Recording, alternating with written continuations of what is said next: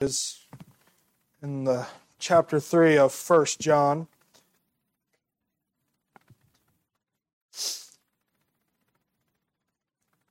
The scripture says, "Behold, what manner of love the Father hath bestowed upon us, that we should be called the sons of God.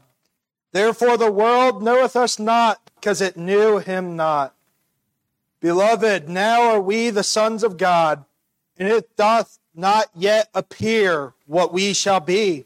But we know that when he shall appear, we shall be like him, for we shall see him as he is."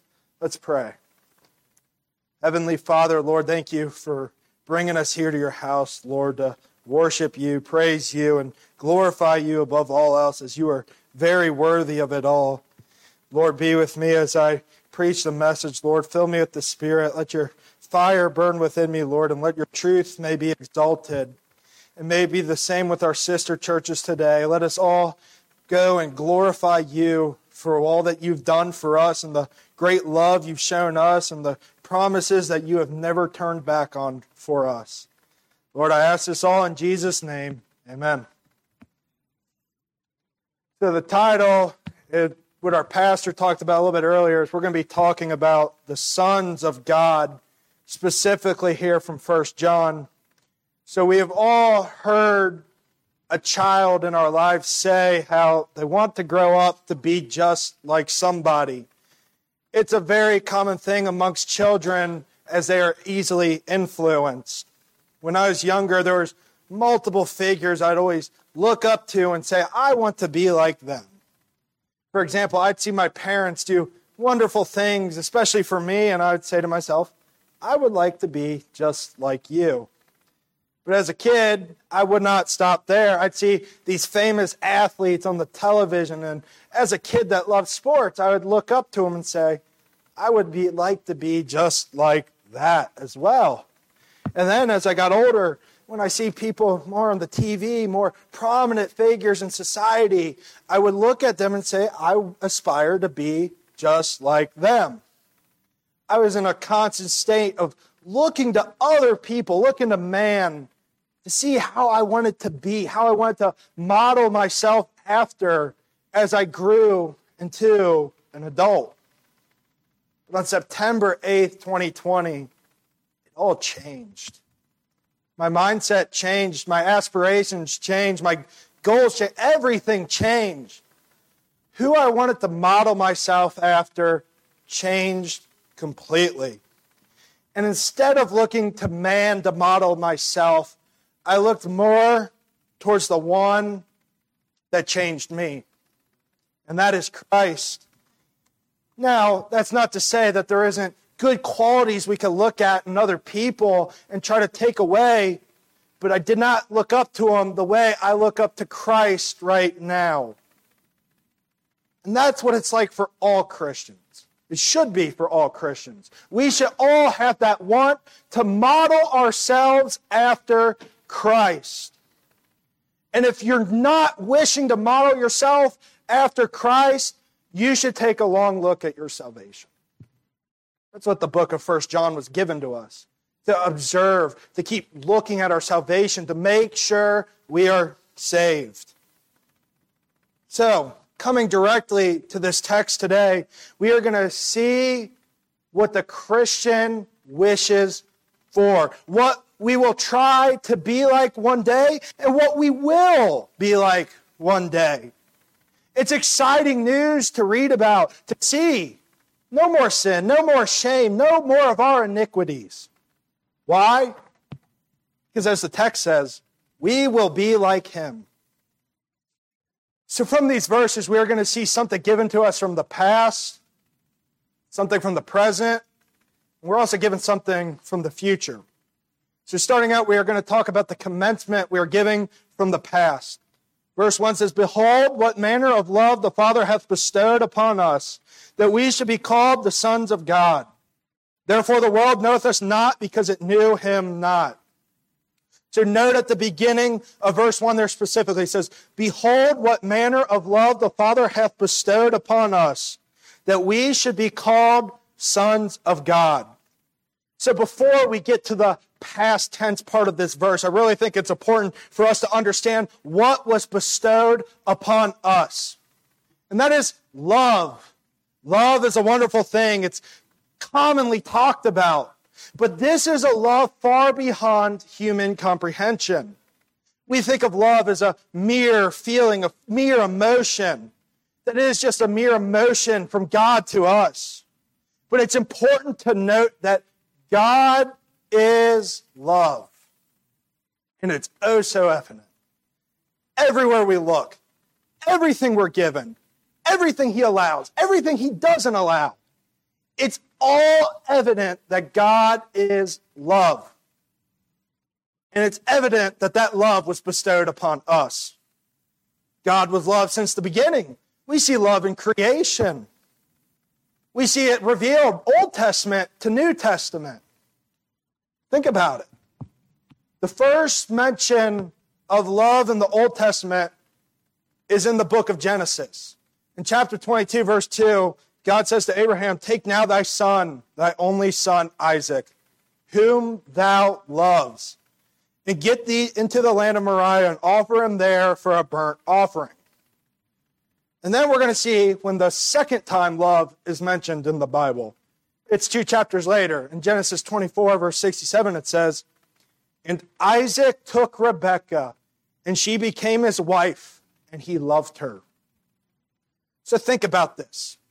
The first mentioning of love in the Bible is a father loving his son.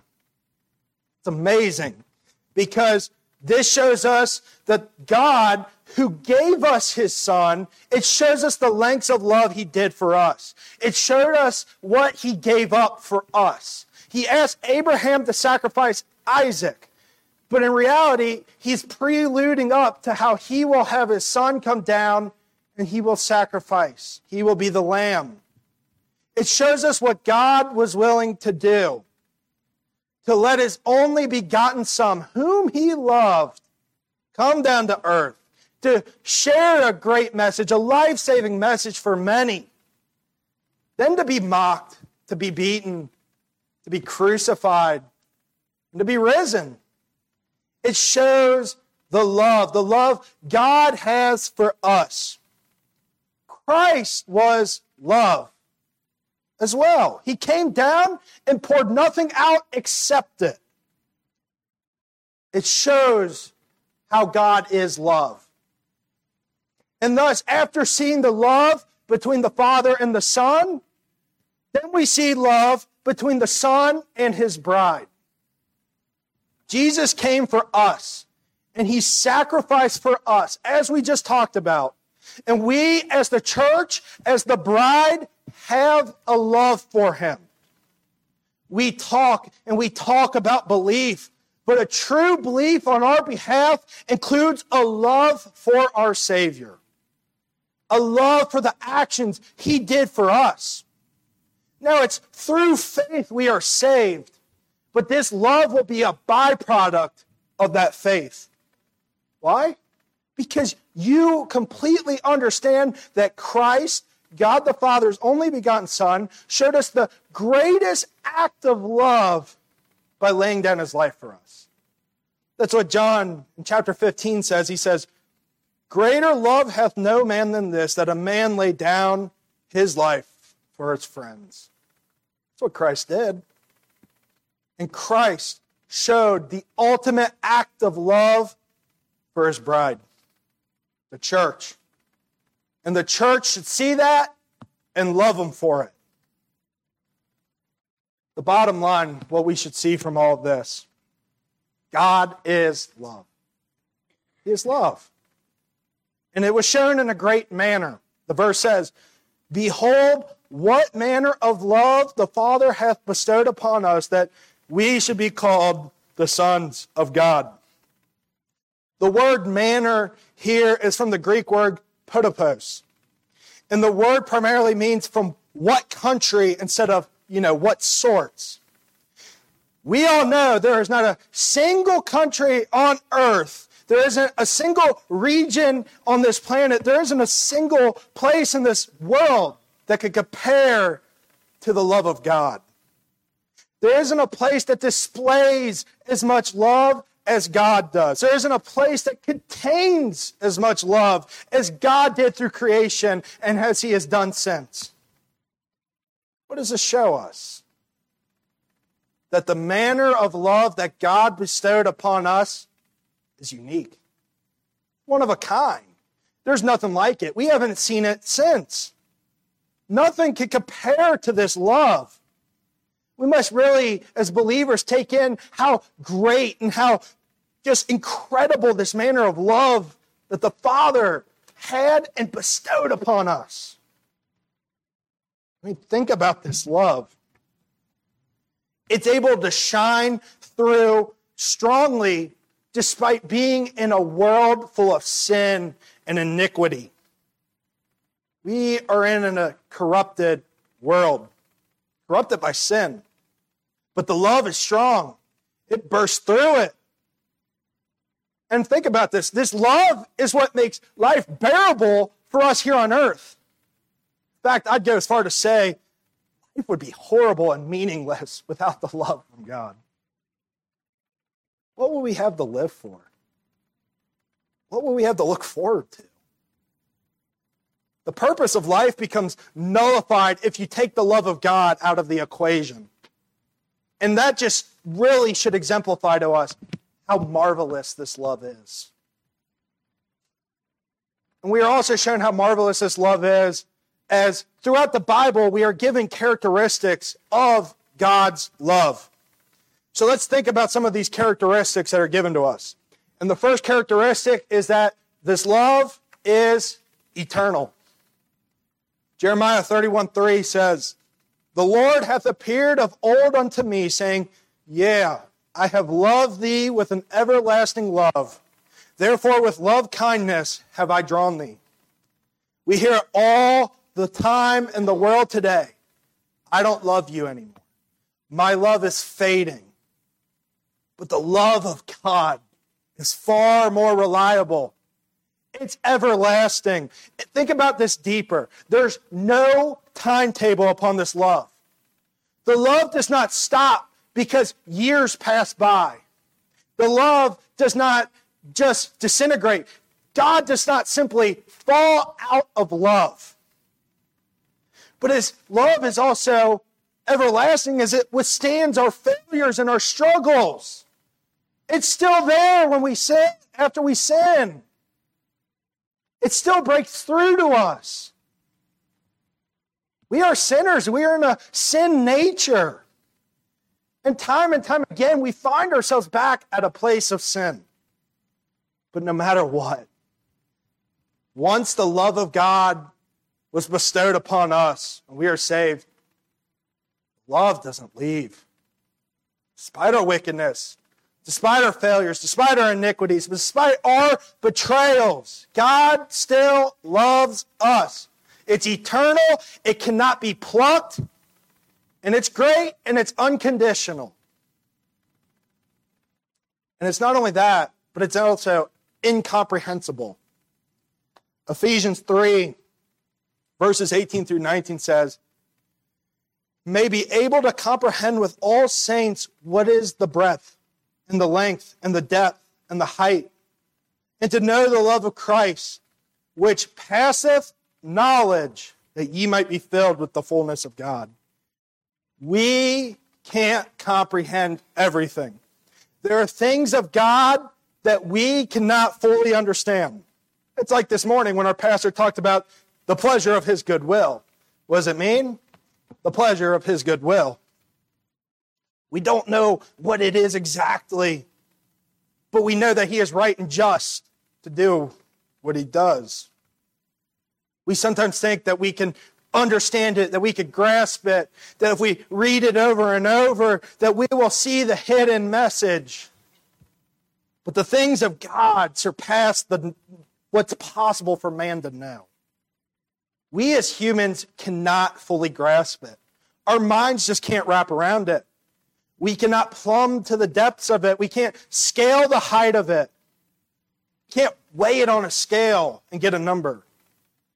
And that's what the love of God is. It's far greater than what the human mind can process around. And it's this love of God that drew us a plan for salvation. That God made us his sons. That God gave us an inheritance, even though we don't deserve it. It's the love that was done on Calvary. We can't understand it fully. It's truly incomprehensible. It says, "Behold, what manner of love the Father hath bestowed upon us, that we should be called the sons of God. Therefore the world knoweth us not, because it knew him not." I also want to note who is bestowing the love here upon us, and that is the Father. God the Father. It is God himself, the God of us, and the God of our Lord Savior Jesus Christ. And it was the Heavenly Father who demonstrated the love upon us. Jesus says over and over in the book of John how he came to do the Father's will. Jesus came as a servant to God the Father. So the love bestowed by God and the Father from Christ was by God the Father. Not only that, but it's the love from God the Father that makes us his children, that makes us the sons of God. That's what this verse says. It's the love that makes us a family with God. It's this love why all these wonderful things happen. And it's a love that sought us before the foundations of the world, as our pastor talked about in Ephesians 1. It was from the past. The love has already been given. The love has already been bestowed. And the word bestowed and giving means that you are receiving more than you're giving back. That's what the exchange is. We're getting far more from God. We're giving back to him.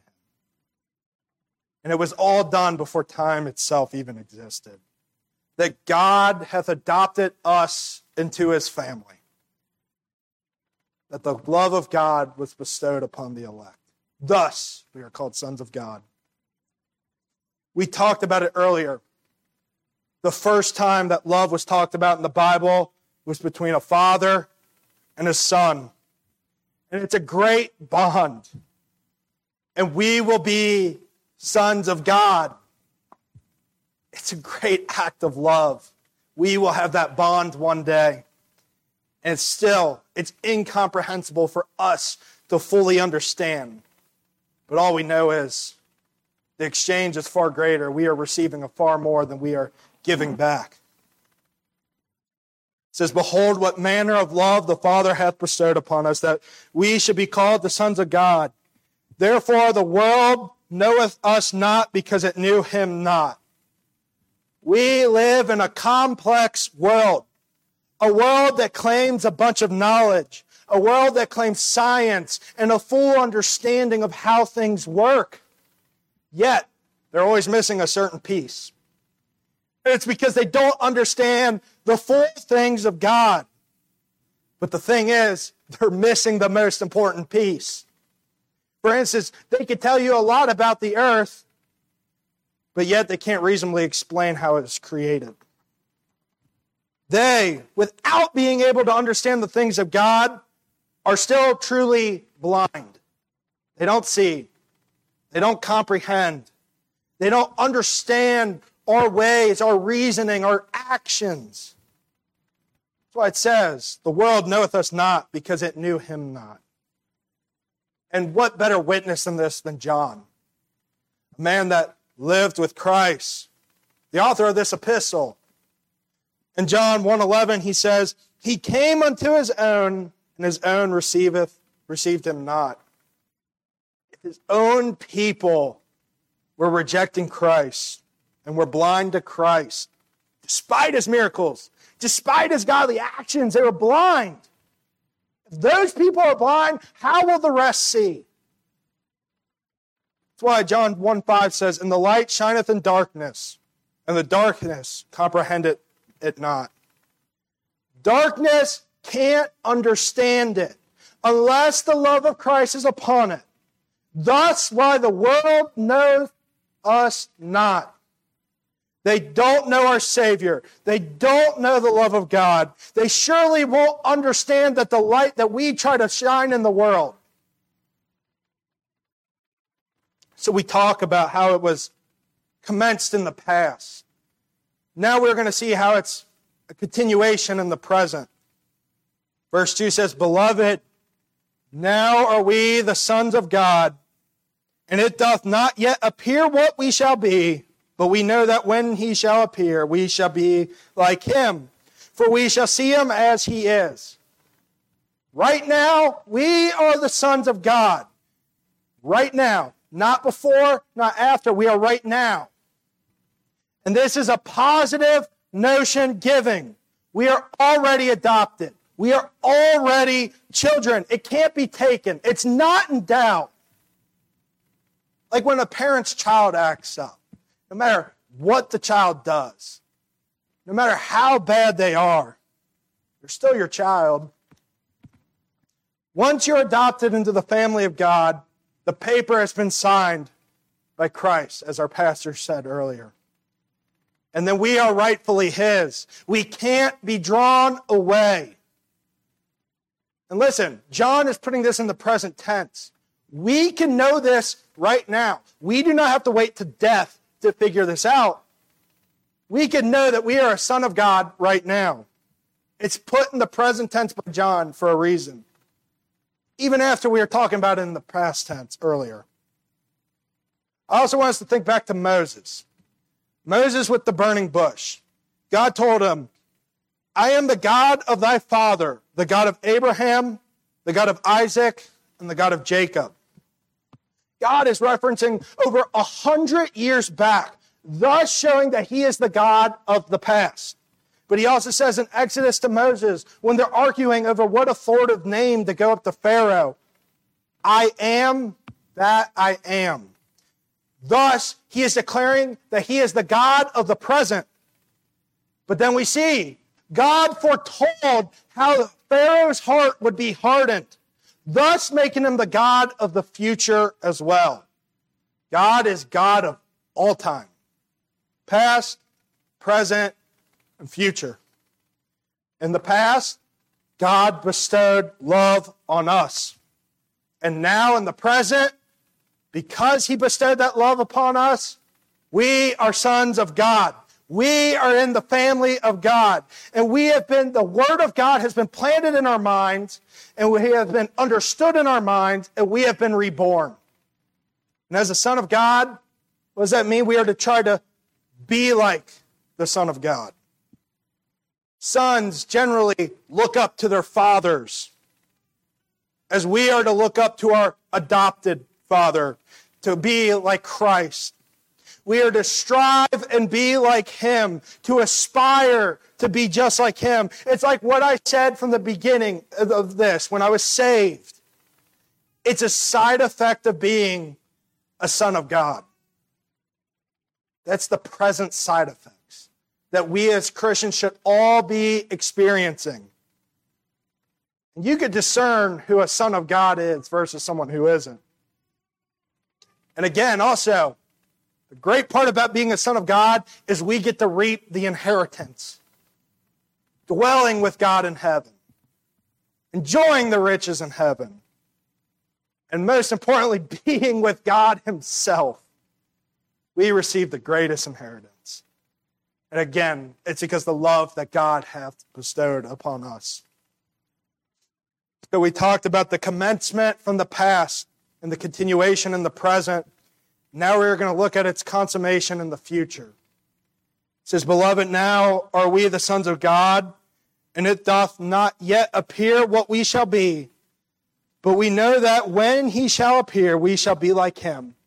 For we shall see him as he is.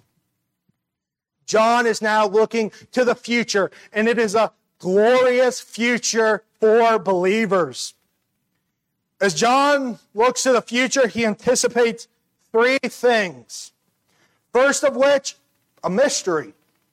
Something that is hidden. He says, it doth not yet appear what we shall be. The Key words are not yet. We don't fully know what is to come. It's this godly knowledge. It's things that we can't comprehend. It's things that have not been revealed to us yet. All we know is, right now, we are sons of God. That's the knowledge we have right now. The future we don't fully know. But from what we do know, we are currently a son of God. But what that does tell us is what is to come. It gives us a foreshadowing of what is to come. Paul reminds us in 1 Corinthians how we can't fully know the things of God. It says in chapter 2, verse 9, "But as it is written, eye hath not seen, nor ear heard, neither have entered into the heart of man the things which God hath prepared for them that love him." It's what we talked about earlier. We can't fully know the things of God. But the Holy Spirit has given us some insight, and we do have some knowledge. He shows us some of the glory ahead. He shows us what awaits us. It's what God reveals to us that we know through the Holy Spirit. Next, we see first John anticipates a mystery. Now John anticipates a holy movement. It says, "But we know that when he shall appear, we shall be like him." Right now, the Holy Spirit is working in us and helping conform us to be like the image of God's Son, to be like Christ. Like in my intro, what we as Christians should be striving to do. It's what the Christian heart should desire, it to be like Christ, to be like our Savior, to be far away from sin, to be like him in body and in holiness for eternity. We will have a body like his glorious bodies, as Philippians chapter 3 says. There will be a body with great power and a body subject to higher law. Our body will be incorruptible. It will be eternal. It will be similar to the Lord's resurrected body. Our body won't get sick. It won't get old. It won't be touched by sin in any way. But we shall also appear like him in holiness as well. We should get to dwell where he dwells. We should be able to get to thrive where he thrives. We should be marked with perfection and marked by his blood. And finally, John anticipates a happy meeting, for we shall see him as he is. We have to remember that John had seen him for who he is. John dwelt with Jesus for a while, and he really got to see who Christ was. He also got to go to the Mount of Transfiguration and see him as he is. He saw him and his glory. He saw his face shineth like the sun. He saw his garments light up like nothing else he's seen. And we, in the future, shall see him this way. We shall see his glory. We shall see his brightness. We shall see him as the light. We should see his holiness. We should see him on the throne. See his wonders. And we shall be like him in body, like him in glory, like him in character, like him in conduct, like him in conversation. Concluding, I want us to be really thankful for the God we have. To see the love that he gave us, even if we think, even that we are undeserving of it. Let's be thankful for the lengths taking of this love. Let's be thankful for all that he did when he didn't need to for us. Let's be thankful we are now sons of God. That he gave us a great inheritance and also a great task with being the Son of God. To be like Christ, to thrive like Christ, to aspire to be like him. And then finally, in the future, we will. This is a brightening thing for a Christian. We will be like him. No more sin. No more shame. No more despair. We get to dwell with Christ our new bodies. Let's go home and really rejoice that we have a God who bestowed a great amount of love that we did not deserve, and he gave us a great inheritance. Let's pray. Dear Heavenly Father, Lord, thank you once again for bringing us here today, Lord. Help your truth stick as we go into the world, Lord, and help us to preach your word, and Lord, help us to be servants for you. Lord, we ask that you bless us and help us have safe travels home, Lord, and help us to get through the work week so that we may come back next week and glorify your name. I ask this all in Jesus' name. Amen.